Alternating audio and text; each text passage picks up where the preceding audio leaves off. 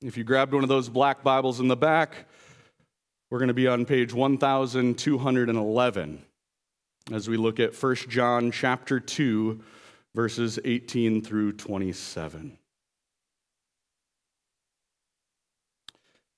Children, it is the last hour, and as you have heard that Antichrist is coming, so now many antichrists have come. Therefore we know that it is the last hour.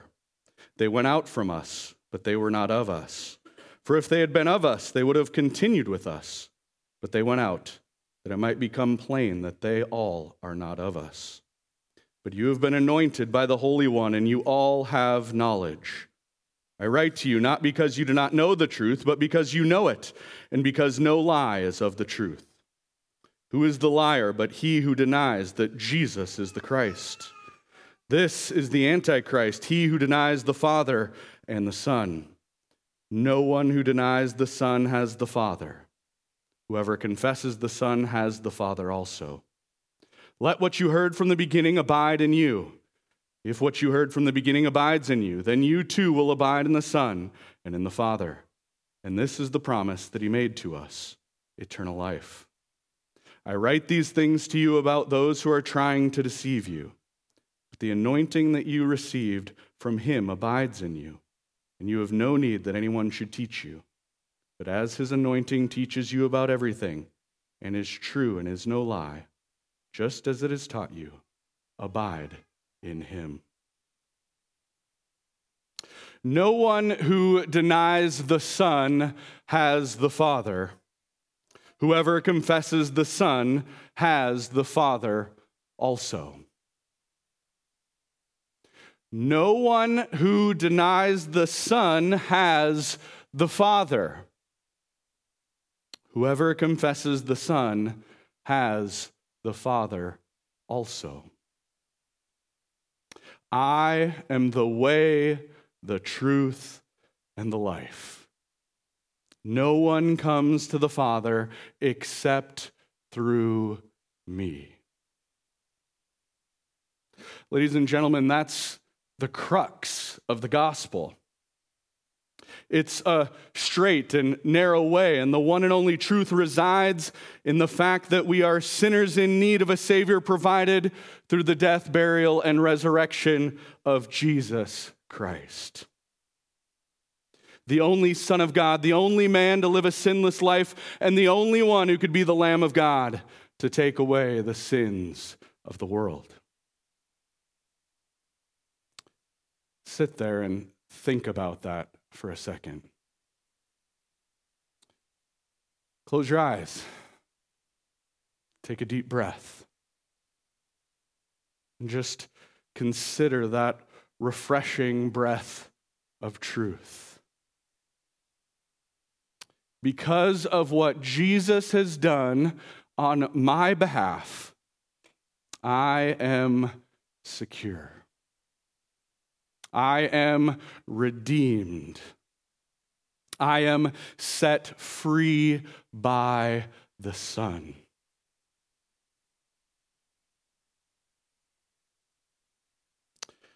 I can guarantee more than one person in this room needed to be reminded of that this morning. Some of us here are sprinting a marathon. In any given moment of any day, we're balancing relationships, work tasks and challenges, home tasks and challenges, trying to see the needs and desires of our spouses and the needs of our children, trying to make sure we keep this balancing act together. You're hearing voices say you should do this and do that. People chirping in your ear that this is the best thing and that's the best thing. Your head is spinning and you're saying, what's going on here? Sometimes life feels like the clown with the spinning plates. We're doing all we can to try and keep those plates in the air. We find our focus on this plate and that plate, hoping none of them come crashing to the ground, knowing if that's the case, they'll all go crashing to the ground. In addition to those tasks and activities, we have our feelings and emotions, stress and anxiety. And amidst all that, in our striving and in our seeking, we're quick to lose sight of the refreshing truth of the gospel. For brief moments, we take our eyes off the prize of eternity and forget that we are truly children of the triune God, Father, Son, and Holy Spirit. Whoever confesses the Son has the Father also. So this morning, we look at this text with that in mind. It brings us to the full understanding of the truth of the gospel with a warning of deception, but thankfully also provides the assurance of protection for those holding fast to the promise of eternal life provided in Jesus Christ. And so as we look at this text this morning, we're going to look at it in two parts. First, this warning of deception, which we'll see in verses 18 through 23 and in verse 26, and then the protection provided by Jesus Christ, which we'll see in verses 24, 25, and 27. As I prepared and contemplated the idea of the warning that's provided here in this text, I couldn't help but relate to my current stage of parenting of young children. When it comes down to it, our life seems like a constant state of warning and correction. Look both ways before you cross the street. Don't bend your brother's arm in that direction. That's not the way you talk to other people. Don't chew the gum from under the table. Warning after warning, trying to make sure these little humans are protected from the things that they don't even know are harmful.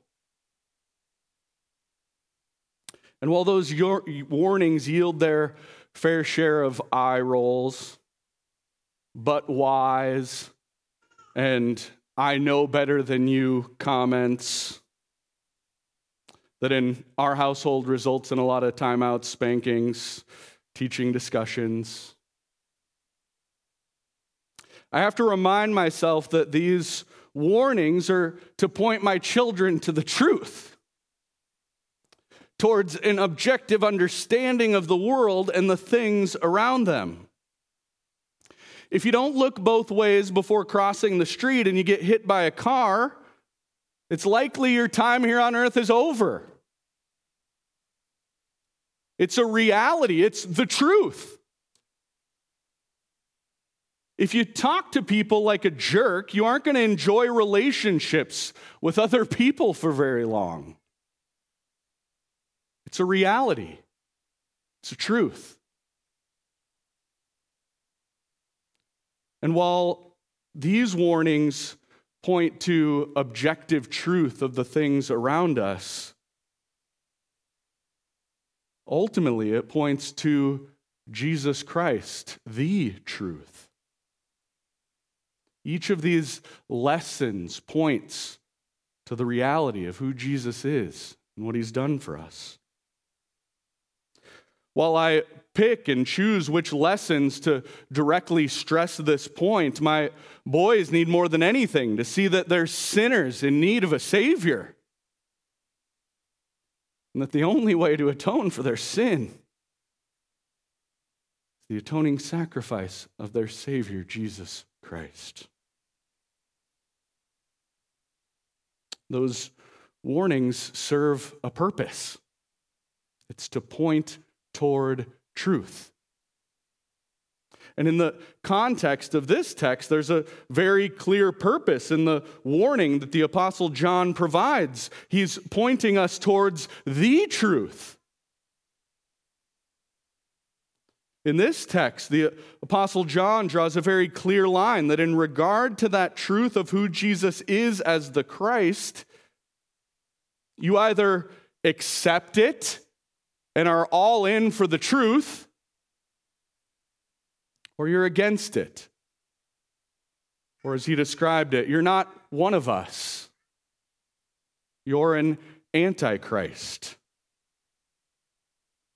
So let's look a little further at this warning then. I'm going to reread verses 18 through 23. Children, it is the last hour, and as you have heard that Antichrist is coming, so now many antichrists have come.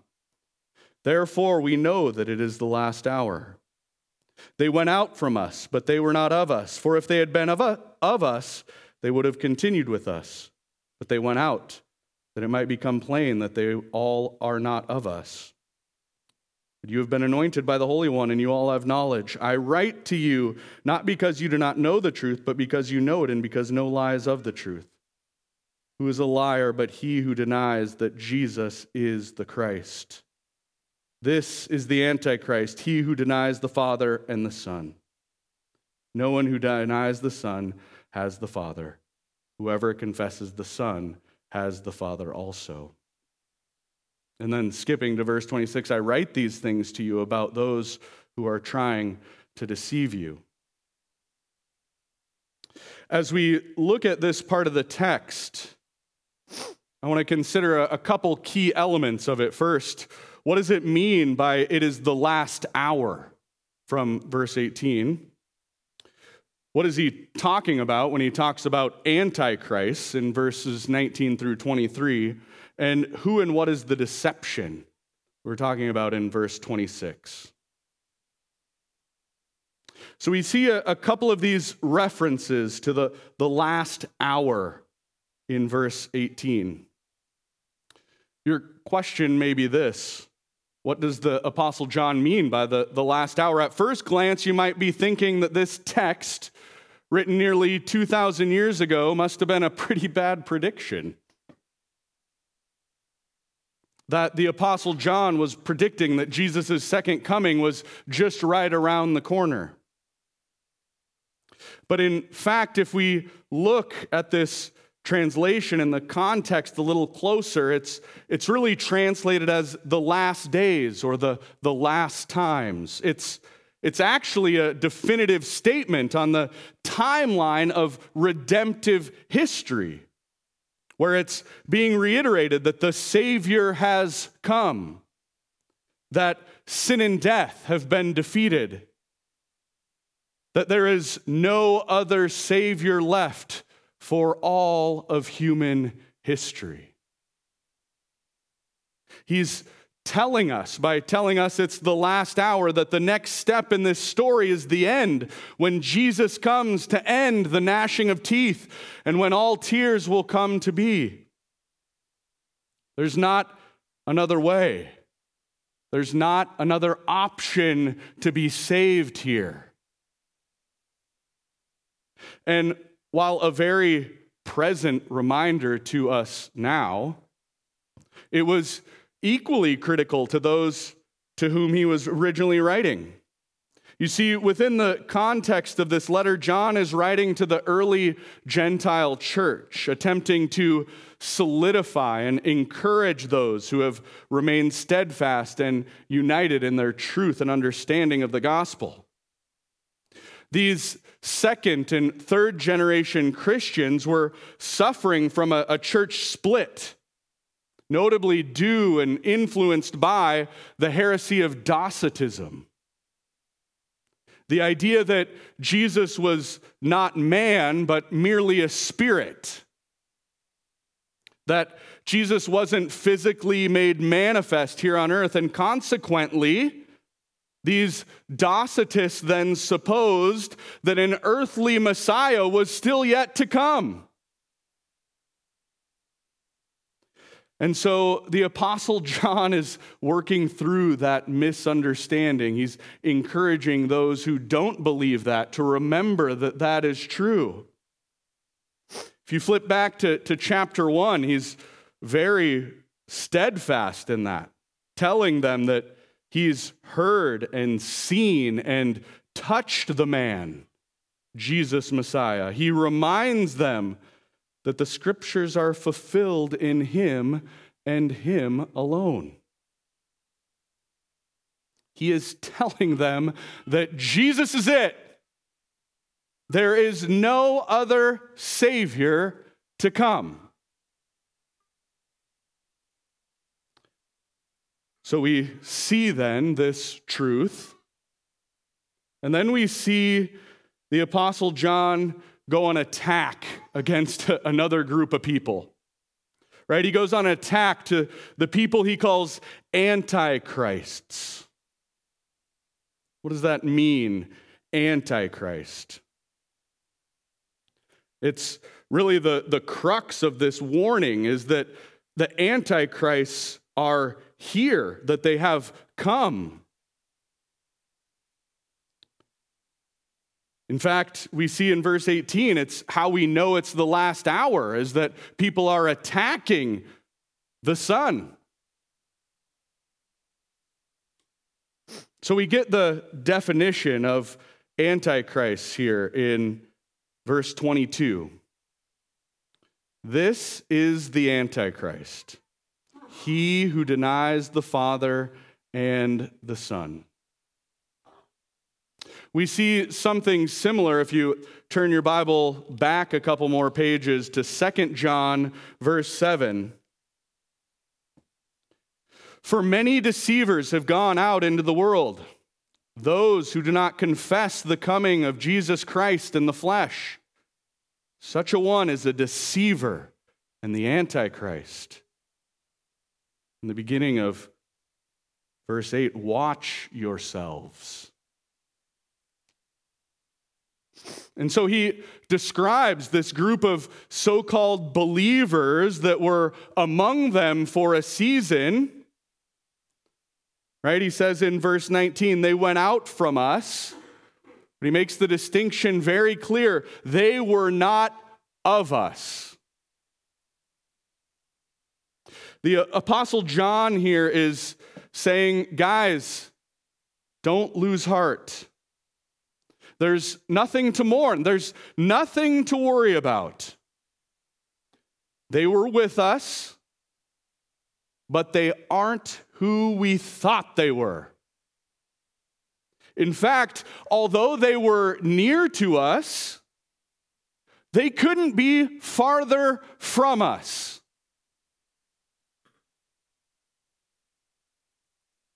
Their identity is rooted in something other than the Son.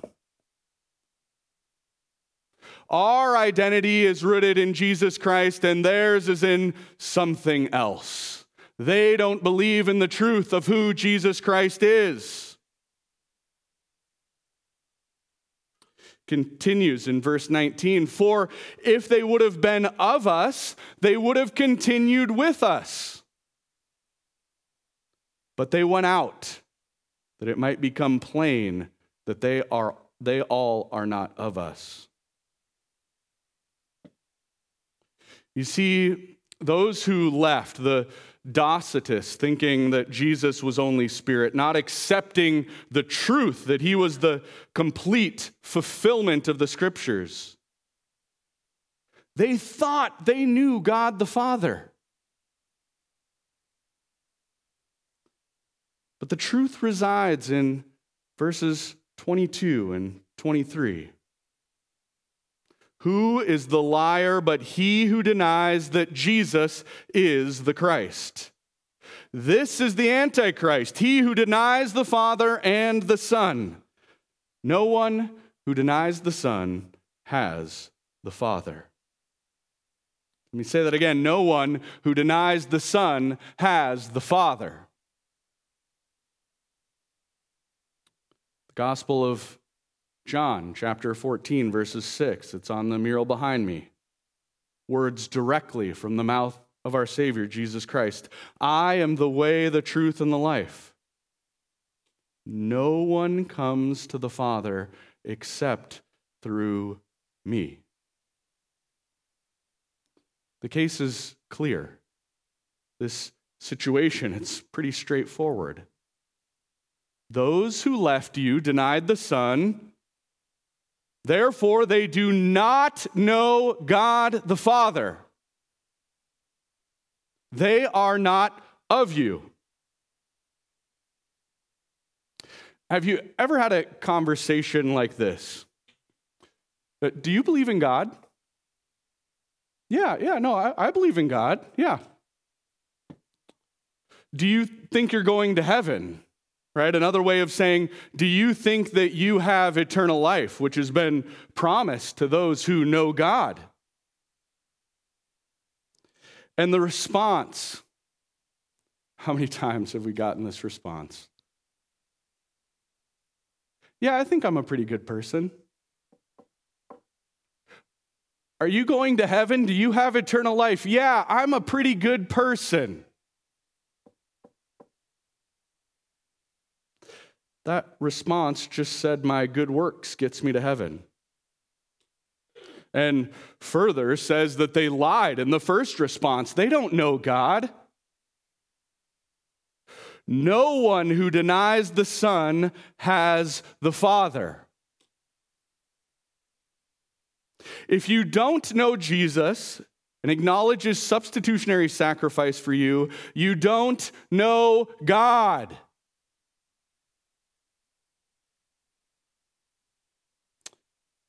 And the most loving thing you can say to that person who thinks they know God, is trusting in themselves to get to heaven, is that your sin isn't covered by you being good, but only by the shed blood of Jesus Christ.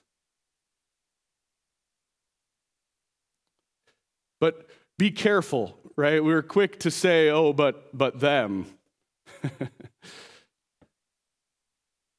Right? Even someone who's heard the truth, who knows of Jesus, may deny the Son to appealing to our own good works. I pray. I read my Bible. I go to church every Sunday. Stop it. It's not that. It's only Jesus. Whoever confesses the Son has the Father also. If you want God the Father, you must confess God the Son. And so we have the last hour, we have the antichrist, those who deny the Son. So now let's look then at verse 26. I write these things to you about those who are trying to deceive you. You see, our unbelief can be a little more subtle, right? It leads to this third question regarding this warning. Who and what is this deception? And I think we can come back and see the tie to the command from 1 John chapter 2, verses 15, where it says, do not love the world and the things in the world. You see, there are many things in our lives to distract us from the central truth and the promise of our salvation. The different plates we're trying to juggle get us focused there instead of on Him. We have empty promises from the voices around us. They surround us in every moment of every day.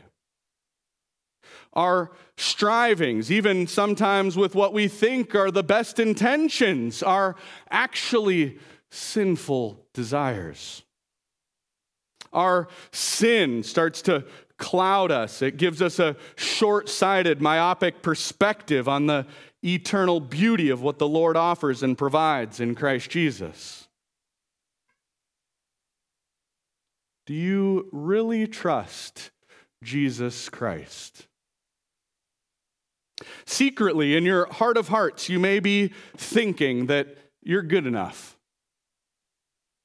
That if you just keep it up, you'll be okay. You look around and you're saying, well, I'm doing a better job of keeping up those plates than that person next to me. you think deep down that if you keep it up, if you keep trying hard, the Lord will smile down on you instead of seeing the blood of Jesus as propitiation for your sins. So we see this warning that it's the last hour, that the Savior has come and we await his return, and that those who deny the Son are not of us and are but liars and deceivers. And so, like any warning, we ask ourselves, how then are we protected? So with that, we'll continue on to the second point, that our protection comes from abiding in the Lord. The warning that we've just talked about is looking at this group of unbelievers who left and are aiming to deceive those that remain. And this text is contrasting it against those who truly believe. Right? There are these two camps, those who deny the Son and therefore deny the Father, and then those who have confessed the Son and therefore get the Father. Look back at verse 20. But you have been anointed by the Holy One, and you all have knowledge. I write to you not because you do not know the truth, but because you know it, and because no lie is of the truth. And then the second half of 23 through 25, whoever confesses the Son has the Father also. Let what you heard from the beginning abide in you.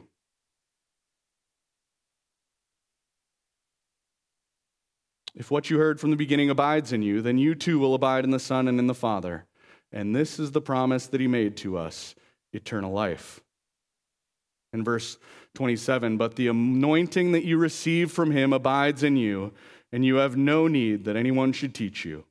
But as his anointing teaches you about everything and is true and is no lie, just as it has taught you, abide in him.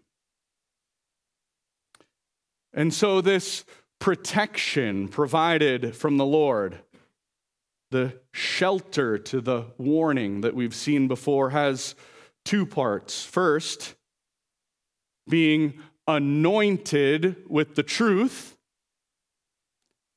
And second, abiding in him. This is an encouragement to believers. That was the intent of this letter.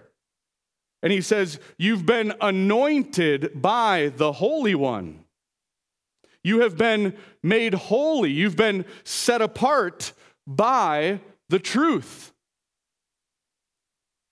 While the enemy comes to seek, kill, and destroy, you are completely secure because the truth is within you. As it says in verse 21, I write to you because you know the truth. Consider that for a moment.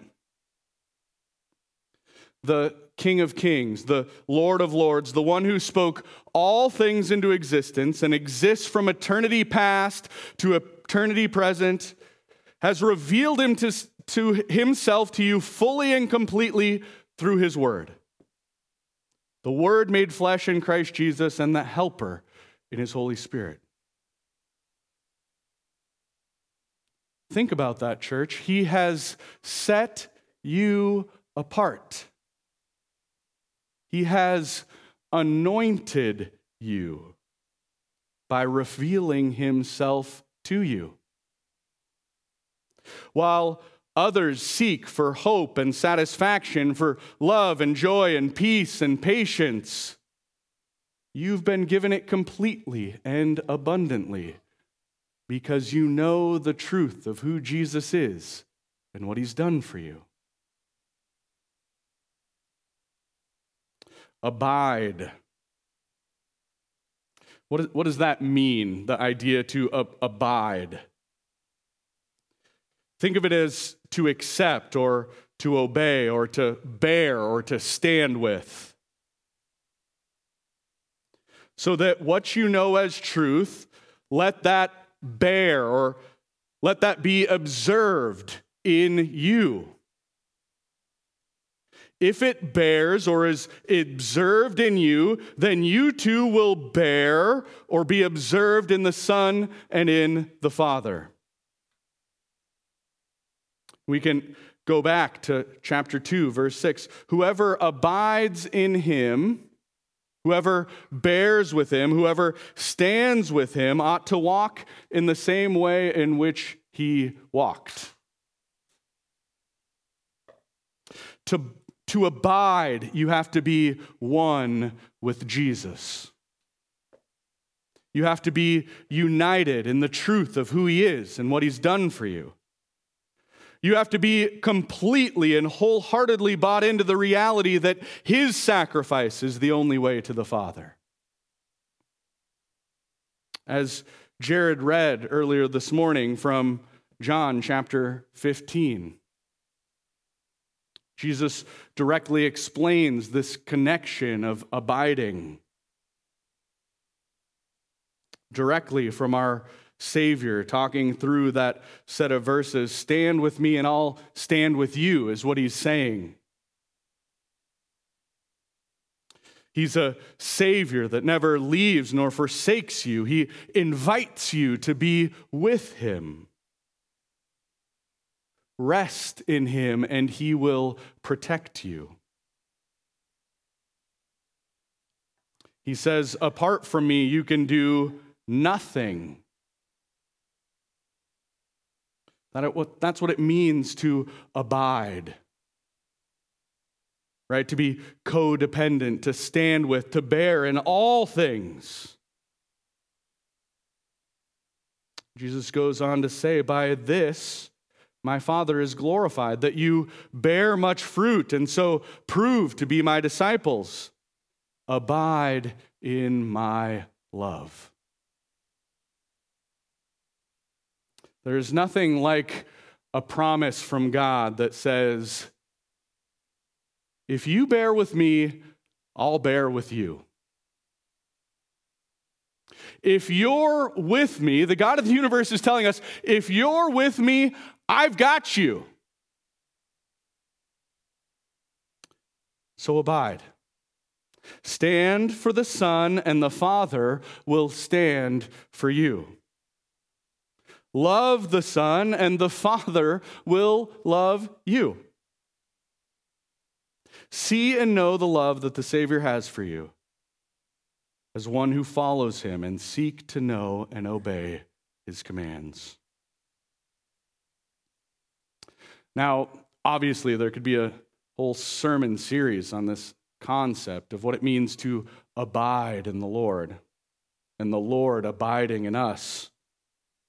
But I think we can see here in this text that bearing with the Lord, standing with the Lord, has him bearing and standing with us as our protection from deception. That protection is provided from his anointing and providing to us his truth. It's not from our own mustering up and figuring it out.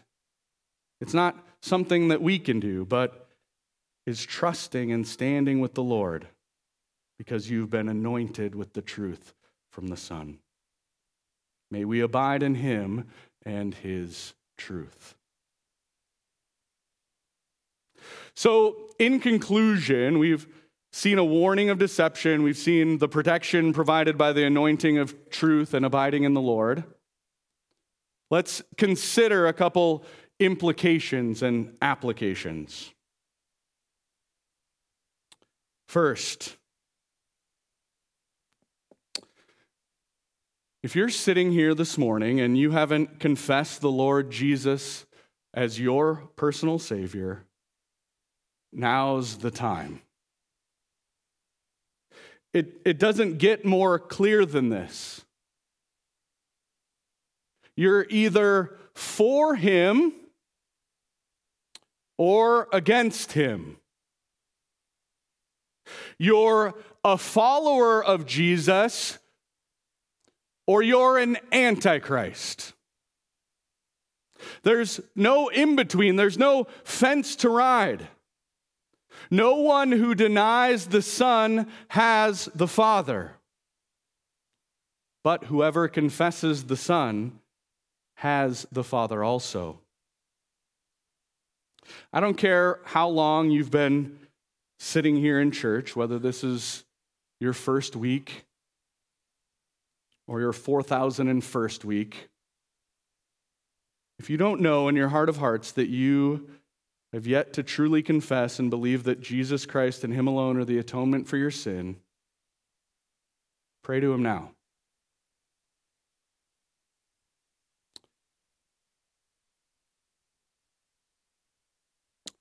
Dear Lord Jesus, I know that I am a sinner and I ask for your forgiveness. I believe you died for my sins and rose from the dead. I turn from my sins and invite you to come into my heart and life. I want to trust you and follow you as my Lord and Savior. Whoever confesses the Son has the Father also. Secondly, whether you're a believer or an unbeliever, consider this. Are you looking for another Messiah? Think about that element of the warning that's contained within describing that this is the last hour. That the full revelation of the Lord has been revealed in the person and work of Jesus Christ. It's complete. It's fully revealed. The work is finished. Search your heart, Buffalo City Church. Are you seeking and searching, hoping that something else better pops up than what is contained within Jesus Christ, the Word made flesh? How many of you are holding out a little bit? Pick an excuse. Maybe it's your work. Maybe it's your comfort. Maybe it's your pleasure. Are those things being elevated in hopes that that will provide ultimate satisfaction? Are you hoping in your mind of minds that those come to fruition, then all of a sudden you can stop the charade?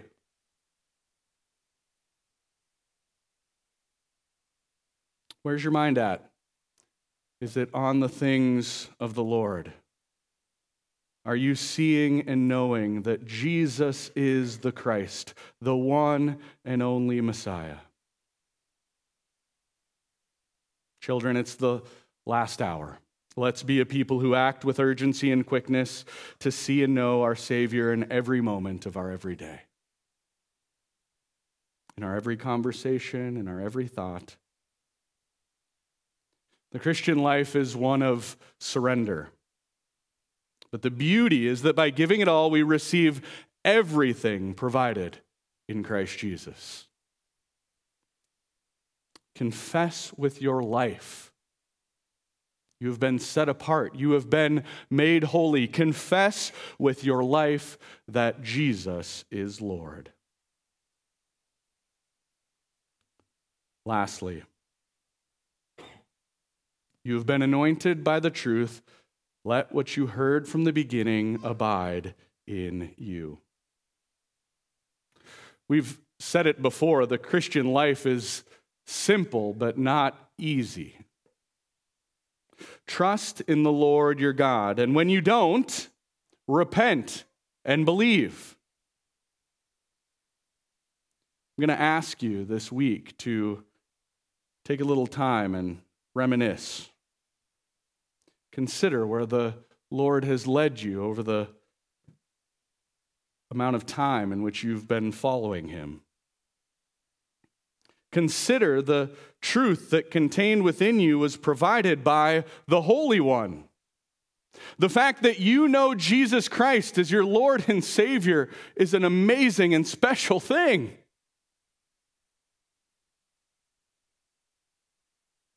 Your heart of stone was made flesh by the Spirit of truth. God acted on you and continues to act on you. Isn't that beautiful? Isn't that amazing? You know, when we had baptisms a few weeks ago, I hope, like me, for you, you got thinking about when the Lord grabbed your heart. Whether you were 4 or 64, I hope you had a fondness and an admiration for how the Lord drew you to himself, how he brought people into your lives to share the truth of who he was and who he is. Encourage us to think about that this week. Now, the hope that fondness and admiration of how the Lord drew you to himself, I hope that we've continued to grow and learn and mature. And we can see many, many more times in ways that the Lord called us to repentance and belief. But let us take some time this week to think and pray about how you've been anointed by truth and how that abides in you and how you can continue to abide in him. May we heed the warning and see that the antichrists are here to deceive, the enemy to seek, kill, and destroy, but that our hope is secure in the promise of eternal life provided in Christ Jesus. May we rest in the protection of our Savior who abides in us. Abide in him. This morning, you see the table that we have down here in front of me. And so we get the privilege of coming to the Lord's table together to celebrate communion. And just as I talked about being united in the truth of Jesus Christ, one of the ways that we share in that unity is by remembering the sacrifice that was made for us. As we head to the table together, this is both a time of personal reflection where we consider our sin and lay it before the cross, acknowledging that it is because of our sin that our precious Savior has gone to that crooked tree, laying down his life so that all who believe may receive life. But this is also a corporate activity, a unifying experience in which all of us here and all of those who participate in this ordinance are together proclaiming Jesus' death as their atoning sacrifice and proclaiming his name until he returns. The instruction for this ordinance is provided to us in 1 Corinthians chapter 11. For I received from the Lord what I also delivered to you, that the Lord Jesus, on the night when he was betrayed, took bread. And when he had given thanks, he broke it and said, "This is my body, which is for you. Do this in remembrance of me." In the same way, he also took the cup after supper, saying, "This cup is the new covenant of my blood. Do this as often as you drink it in remembrance of me. For as often as you eat this bread and drink the cup, you proclaim the Lord's death until he comes." So here in a moment, I'm going to pray, inviting the worship team to come up and take the elements as they take their places on the platform. If you've professed Jesus Christ as your Lord and Savior, I'm going to invite you to come up and take the elements and head back to your seat, remembering Jesus and what he has done for you through the shed blood and broken body.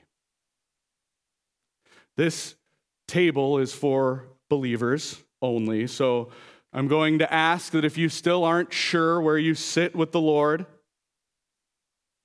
if you're not quite sure that you're ready to profess the Son, that you just sit back, maybe say a little prayer and spend some time wrestling with the Lord and what was talked about this morning. No one's looking or seeing. Everyone here's considering their own sin, laying it at the foot of the cross. We have quite a few children in the room, and so going to ask parents to use discretion for their children. If you've heard them made a credible profession of faith in Jesus, and they have repented and believed, please invite them to participate with you. If they've yet to make that profession, I encourage you to use this time to communicate what it means to follow Jesus and the meaning of communion. So with that, let's pray. Lord, we thank you that we, as followers of Jesus Christ, have been anointed by your truth. That we have been rescued and redeemed by the blood of the Lamb provided in Christ Jesus. Lord God, thank you that we can come together as a body of believers to proclaim the name of Jesus, partaking of the Lord's Supper this morning. Lord God, help us to be a people who humbly acknowledge our sin and recognize that the antichrists are here to deceive and destroy. May we see fully and completely that you, Lord Jesus, are the way, the truth, and the life, and no one comes to the Father except through you. There is no other path. There's no other way to have life everlasting than through faith in the person and work of Jesus Christ on our behalf. Lord God, I pray that you would help us see that we are a people united in truth. May we seek fellowship and connection, care and concern for our fellow brothers and sisters in Christ. And for those that have yet to know and receive the truth, I would pray that you would anoint them with it, Lord Jesus. If there are people on our hearts and minds this morning, Lord Jesus, that we beg would be allowed to see you and know the glory of God through Jesus Christ. Help them to see and know that you are Lord. Lord God, let us draw closer to you more each and every day through your word, being spurred on to love and good works. It's in Jesus' name that we pray.